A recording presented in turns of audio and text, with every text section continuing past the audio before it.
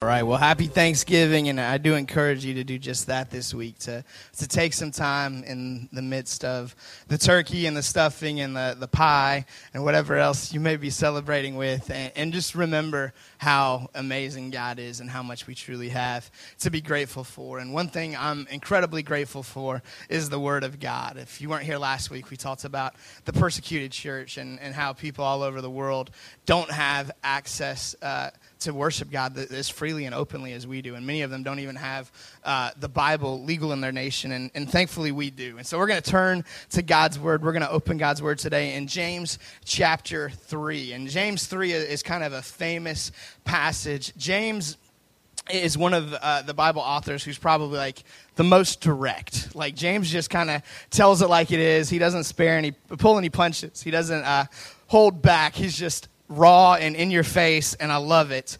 And in James chapter 3, he's talking about this thing that we all have that none of us are good at using a lot of times, and that is the tongue.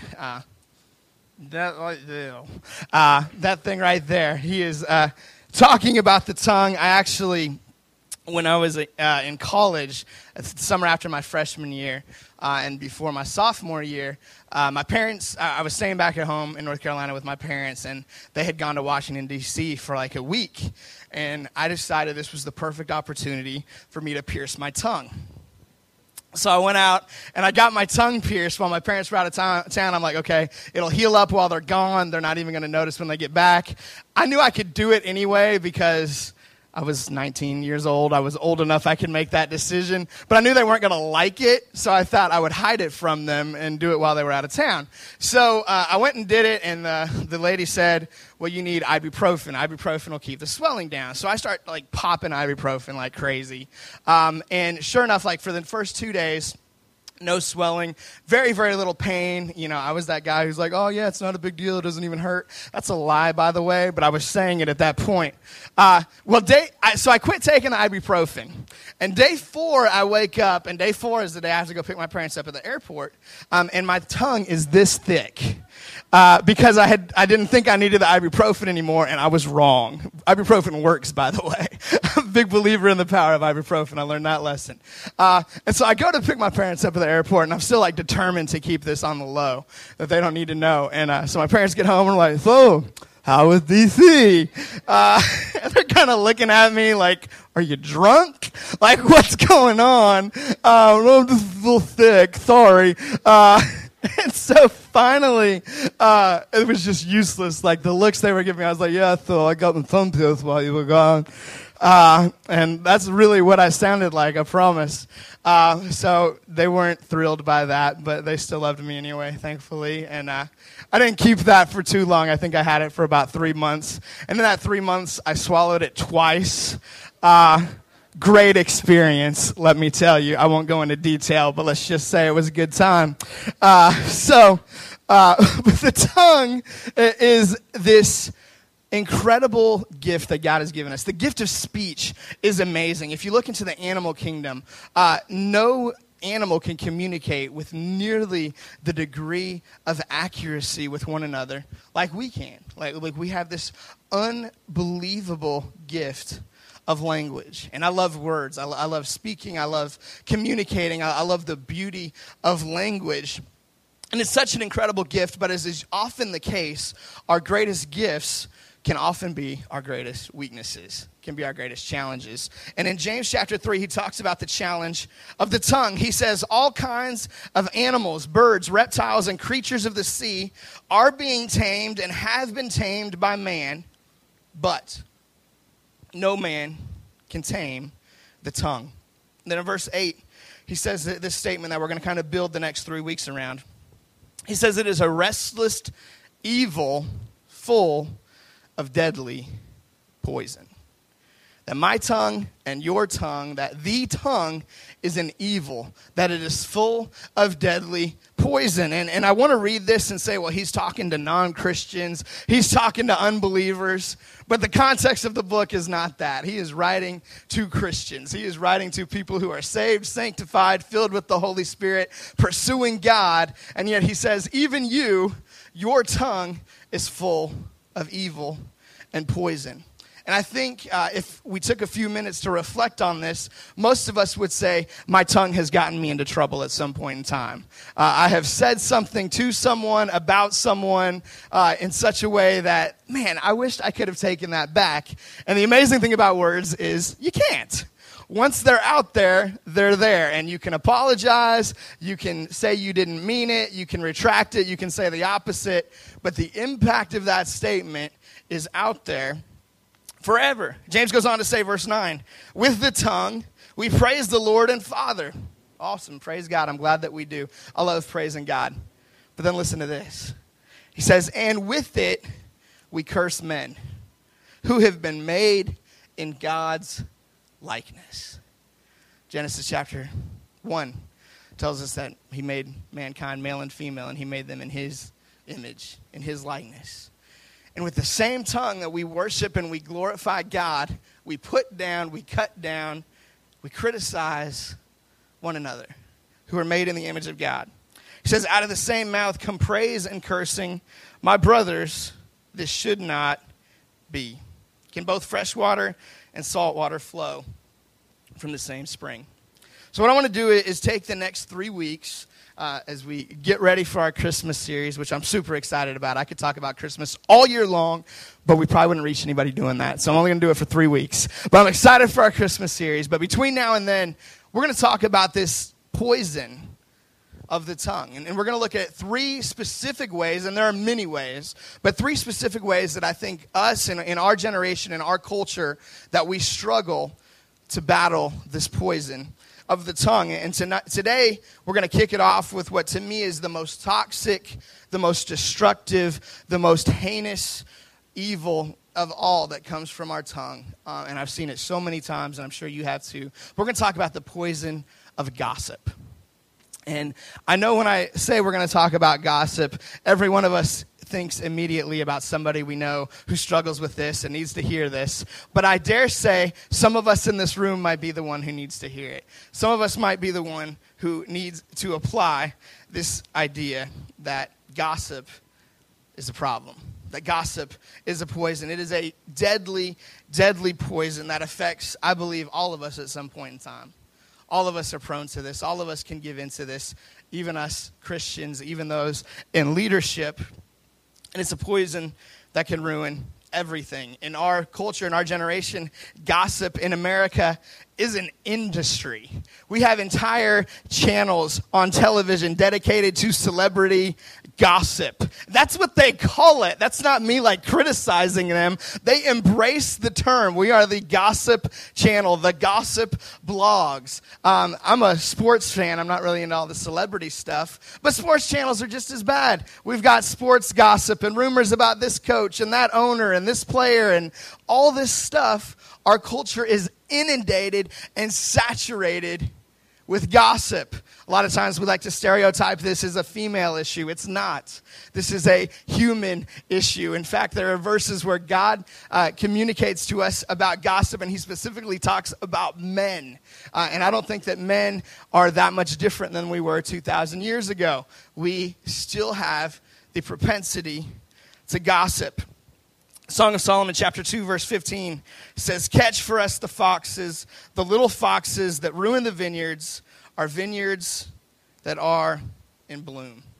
And I believe that gossip is one of those little foxes, that the picture that's being made here is that you've got a vineyard that's in bloom, a vineyard that is producing something. And yes, there are big things that can come against that. There are tornadoes and storms that all of us are aware of. There are big issues. A big bear or a lion would break into our vineyard. We would know about it.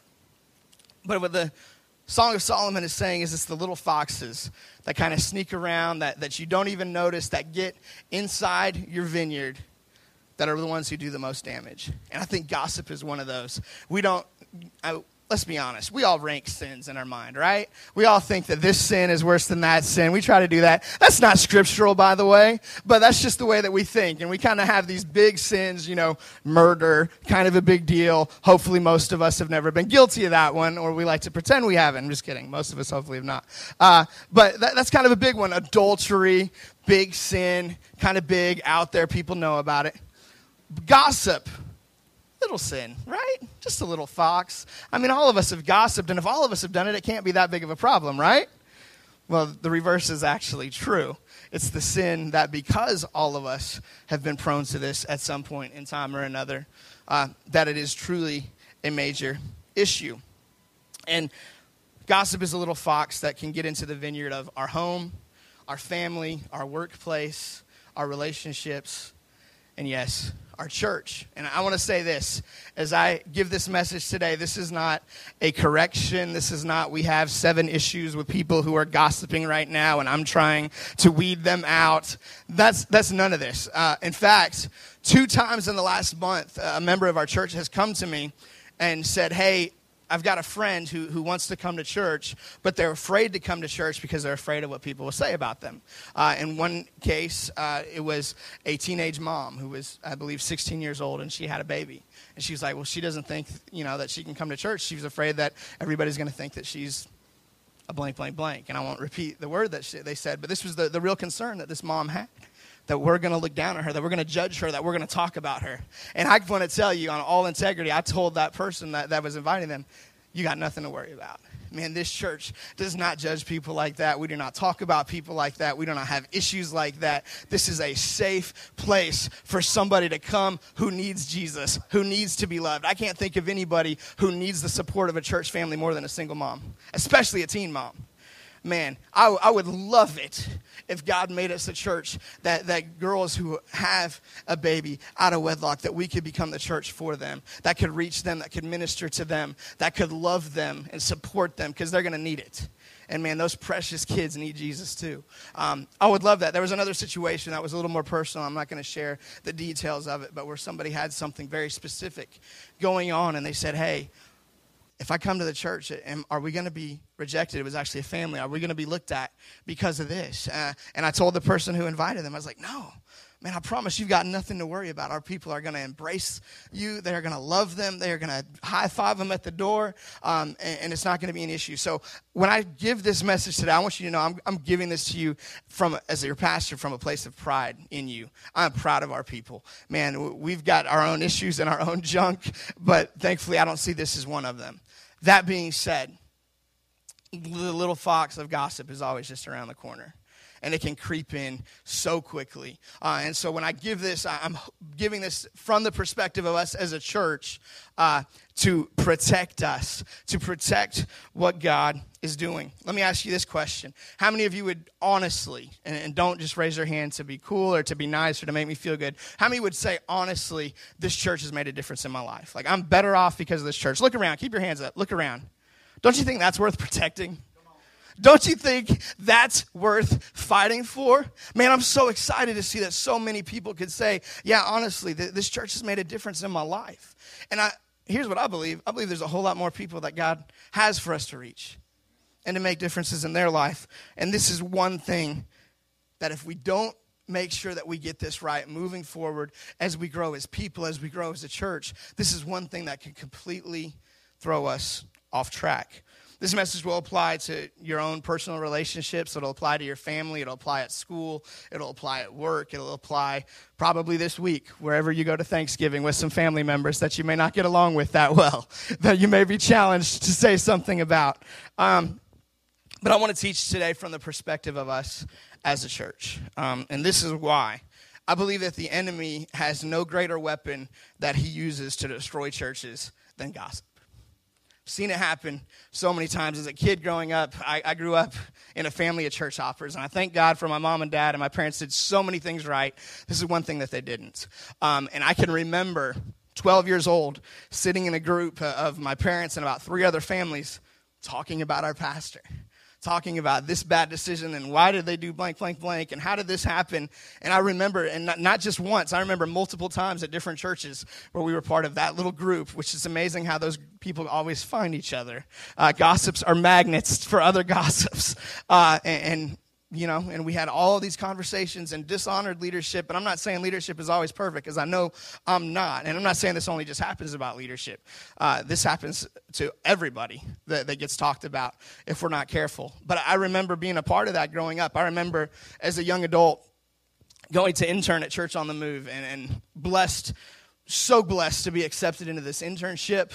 And I remember Pastor George teaching some things as I first got out there, and the church was a little different than what I grew up in, and just greatly disagreeing with what he had to say and talking to about 7 other interns, finding out what they thought about it. What do you think about what Pastor George just said? Well, here's what I think, blah, blah, blah. And I remember rallying people against the theology of the church that I was interning at, which is awful. And thankfully I was able to repent of that and to be redeemed from that. I also remember once I started here as youth pastor back in 2005, when I came here, this was called Church on the Horizon. We were in South Haven. A lot of things were different. When I first got here, we actually met on AstroTurf at the old Doolin's building. And we were still in the AstroTurf phase. This was about 5 moves and 3 pastors ago. Our church has been through a lot. If you've been around for a while, you know. But back in the AstroTurf days, the church was just growing and reaching people, and people were getting saved, and it was so cool what was going on when I first got here. And about 2 months after I got here, I remember I was actually driving back from a wedding that I'd gone to back in Tulsa. And as I'm driving back, I got a call from Pastor Jason, who is the founding pastor of our church, and he told me that about 8 families were leaving our church. And I was like, whoa, what happened? And basically, really, really long story, really, really short. One person had gotten offended over a leadership decision that was made and talked. Who talked. The next thing you know, 8 families were ripped out from our church family over something really, really insignificant, something that didn't need to be such a big issue. And I'm not speaking negatively about those people. I'm sure that God has done great things in their lives in the last 7 years, and I'm still friends with many of them, and I love them, and they're on my Facebook page. You can find them. But I hate to see what the enemy does with gossip, because I've seen it so many times, and yes, it happens in many, many different avenues, but he loves to bring it against the church. He loves to destroy the call of God on a body of believers, because if he can make us focused on each other, guess what? We're not focused on the lost. We're not focused on the call, on the purpose that God has placed on us. We're not focused on glorifying him. And so he's going to do anything he can to make us focus on this weakness or that problem or that issue that we have with one another. And we've got to fight against it. Gossip is a poison that splits churches, destroys people, and inhibits the body of Christ. Did you know that the top 2 reasons why people don't go to church, the top 3 reasons why people have either stopped going to church or why they never go to church in the first place? Number 1 is they think church is boring, which hopefully we're doing something about that. I hope that you don't have that opinion about us, but if you do, don't tell anybody. We're not gossiping. Just kidding, but seriously. But second reason that people don't go to church is they're afraid of being judged or talked about. What awful, awful statement of the reputation of God's people amongst the lost, the hurting, the broken, the unchurched. That the thing that would keep them from coming to be part of the thing that God created them to be part of, the body of Christ, is not that they don't believe in God. It's not that they have some major sin issue that they're not willing to deal with. It's none of those big things. It's they're afraid somebody's going to say something about their tattoo, or about the way they're dressed, or about whatever little thing in their life that maybe doesn't look like the stereotypical church-going person. So I'm committed. We're not going to be that church. We're not. I will not draw too many lines in the sand. I want us to be diverse. I want us to have people of different backgrounds, different social status, financial status, racial, ethnic, whatever. But this is one line I will draw. We're not going to be a church of gossip. We're just not. We're going to be a church that is a safe place for people who need Jesus. I'm not saying we're going to be a church that's a comfortable place, because if you've been here for a while, you know I'm good at making you uncomfortable. Sometimes I got to confront some stuff. Sometimes I got to talk about some stuff. And I'm not trying to just make everybody feel good and happy, but it dang well better be a safe place where people don't have to worry about being cut down, about being ripped apart by other Christians. That's not the kind of church that we are going to be. So this little fox of gossip is always lurking just around the corner. We've got to keep it out. We've got to protect the calling of God on us as a people. And so what I want to talk to you about today is for us to develop a zero tolerance of gossip. How as an individual and for us as a church to be a place of no tolerance for gossip. Nothing will stop us in our tracks faster than gossip. That's why the Bible uses a different scale when dealing with gossip than any other sin. If you go to Matthew 18, there's a process for church discipline and what to do if you've got an issue with somebody. How do we deal with it if somebody in the church gets out of line? And yes, there is discipline in the church, and yes, there are things that we have to confront and have to deal with. But Matthew 18 has 4 steps to it. There's a 4-step process. There's things that play out. There's time. There's patience for people to get things fixed. There's only one exception to that. And we find that exception in Titus chapter 3, verse 10 and 11. Check this out. It says, warn a divisive person once, a gossip, and then warn him a second time. After that, have nothing to do with him. You may be sure that such a man is warped and sinful. He is self-condemned. Very direct, very black and white. You cannot tolerate this in the body of Christ. And it's not that one sin is more tolerable than another. It's not that, yes, we're going to have grace for people with drug addictions, but no, we're not going to have grace for people with a gossip problem. But what it is that drug addiction is not going to rip apart the church. Drug addiction is not going to keep people from coming to Jesus. Gossip can. And it will, and it does. Time and time and time again. And if you've been in other churches down through history, or you've been here long enough, you've seen it happen. You know the danger of what gossip can do. So we can't play around with something this explosive and this life-threatening. I believe it truly is a deadly poison. It's a virus that will infect everyone who comes in contact with it. I don't know if you've ever had food poisoning, but if you get food poisoning, your body reacts in a couple different ways. There's one more pleasant than the other, but neither of them are really desirable. And when you get that food poisoning, basically your body decides, I've got to get this thing out. This poison cannot stay in me any longer. It's got to be removed. And that's exactly the picture, I think, of what we have to be when it comes to gossip. We can't tolerate it. We can't hold on to it. We can't let it simmer. We've got to deal with it. We've got to push it out. Now, if you want to take that picture even further, gossip is not just simply being the one talking. Gossip is giving that person an ear. The Bible makes it clear that that's just as much a gossip in the book of Proverbs. And so if you are the one who maybe doesn't spread the gossip but just has that listening ear, you are basically making yourself the bucket for people to get their poison out. You are allowing yourself for somebody to vomit all over you, okay? That's what you are doing when you're just putting your ear out there. You're just kind of putting it out. Hey, just vomit right down my ear hole. Tell me what you've got. And that's a terribly nasty picture, but I promise you that's exactly what it is. As you're taking their junk and you're allowing it to get in you. And I promise if that happened, you would probably throw up too. You would get sick unless you were really, really messed up. But you would not respond to that well. And that's what gossip does. You get it in you, and then you go vomit it out on somebody else.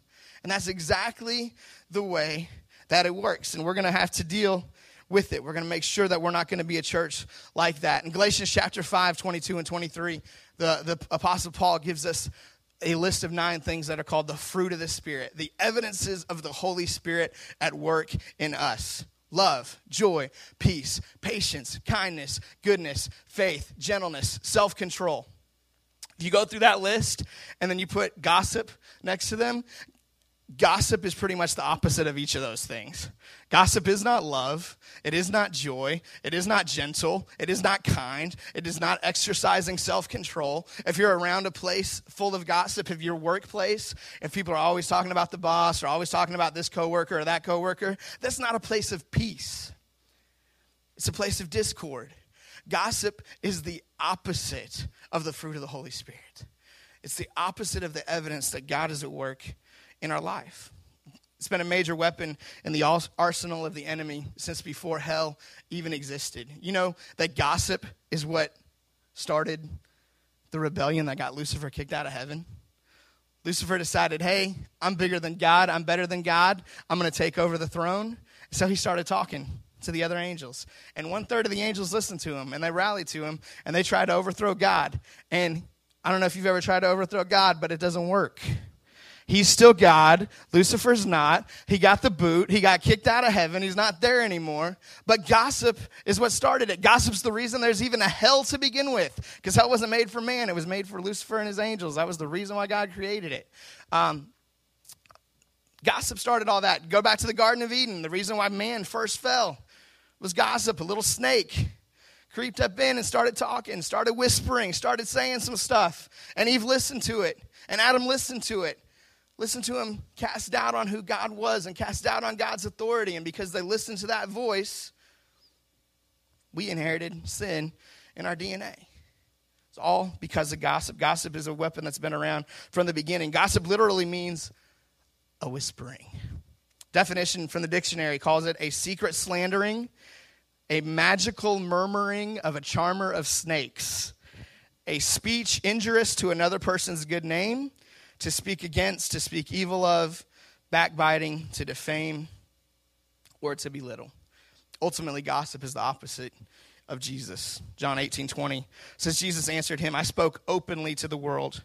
I always taught in synagogues and in the temple where the Jews always meet, and in secret I have said nothing.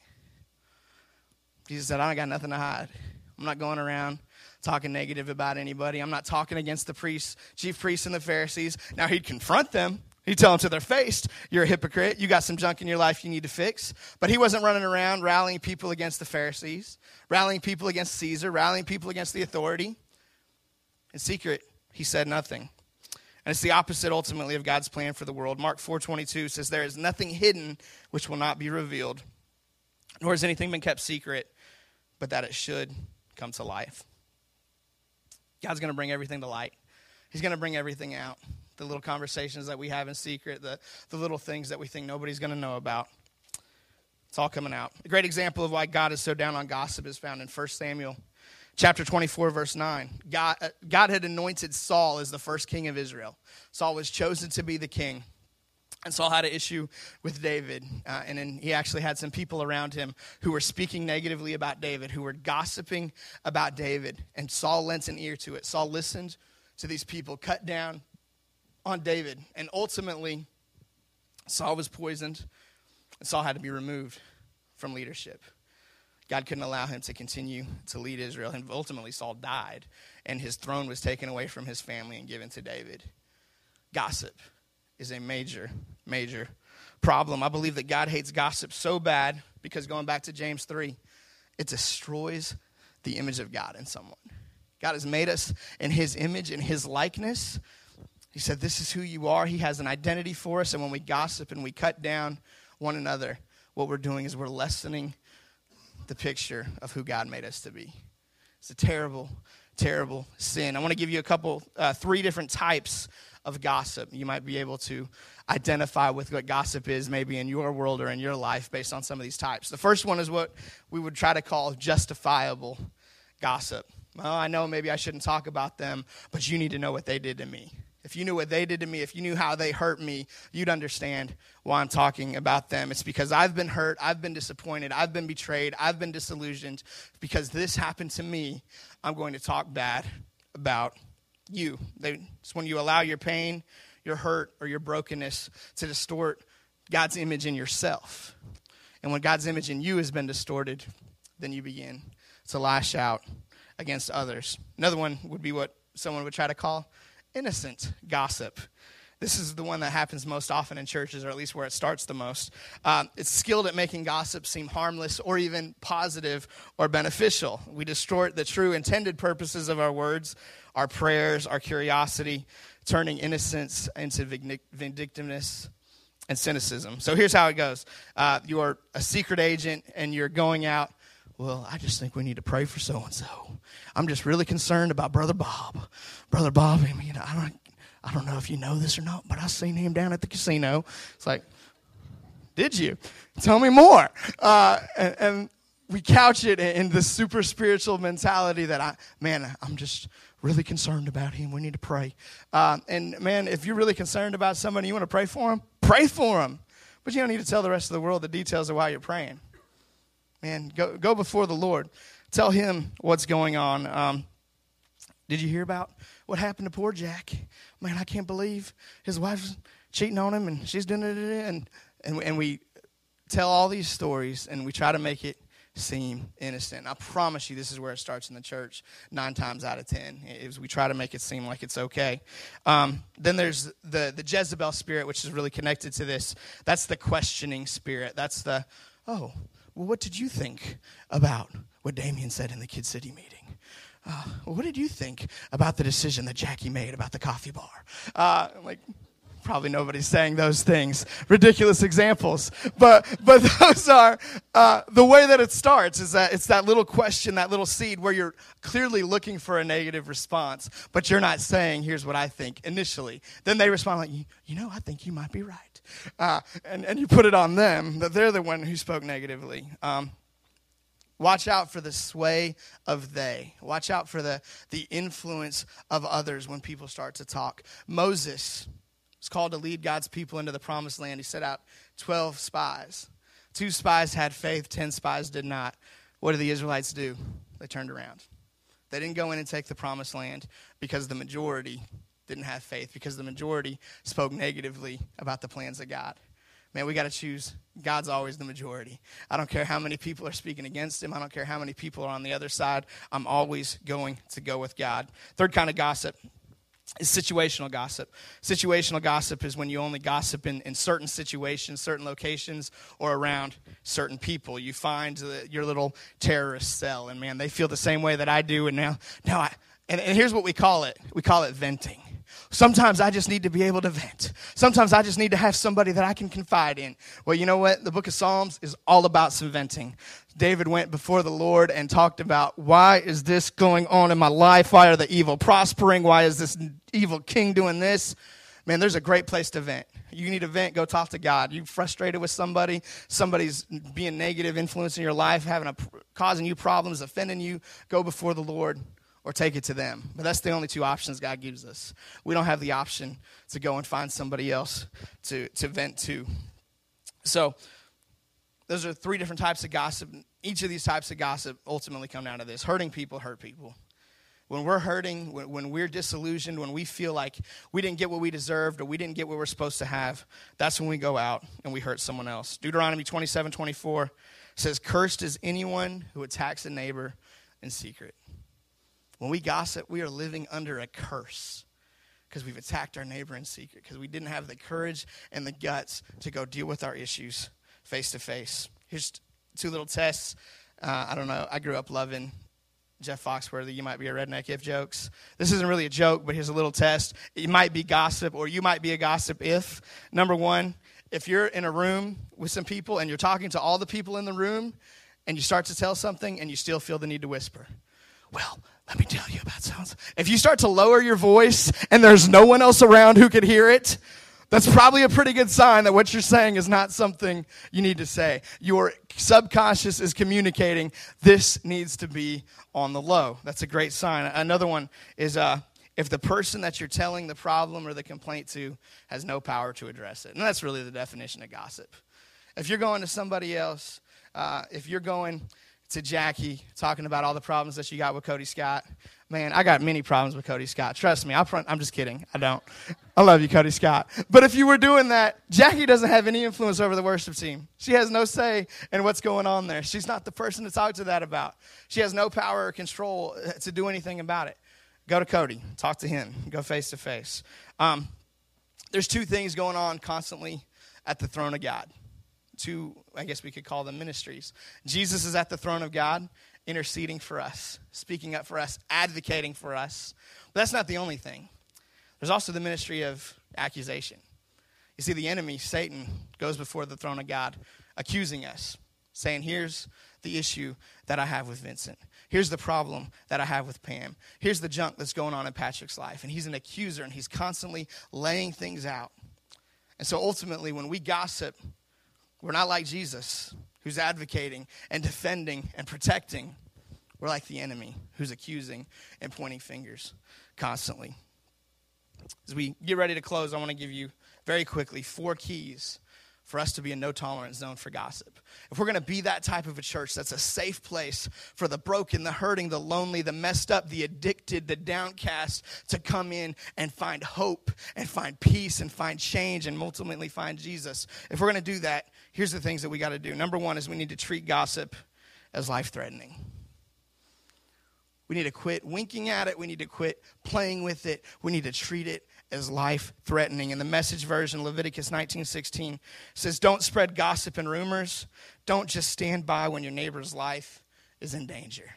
I am God. Spreading gossip and rumors is linked to the destruction of life. That we've got to protect life. We've got to protect the life of our brother. You got to protect the life of the person next to you. We got to protect the life of our church.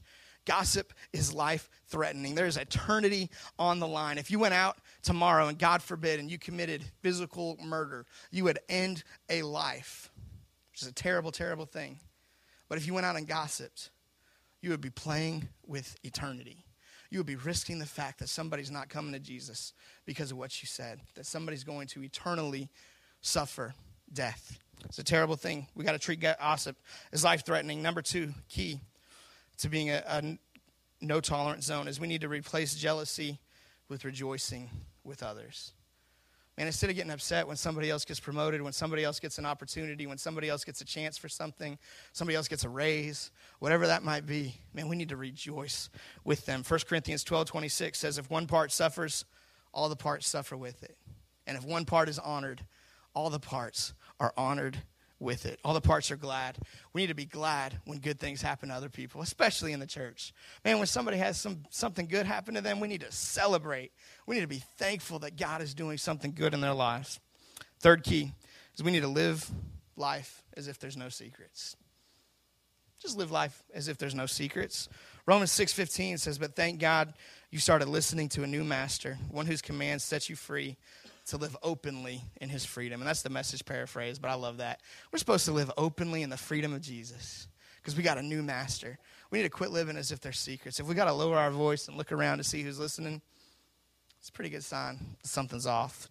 Final thing, if we're going to be a no-tolerance zone for gossip, is we need to be bold and proactive.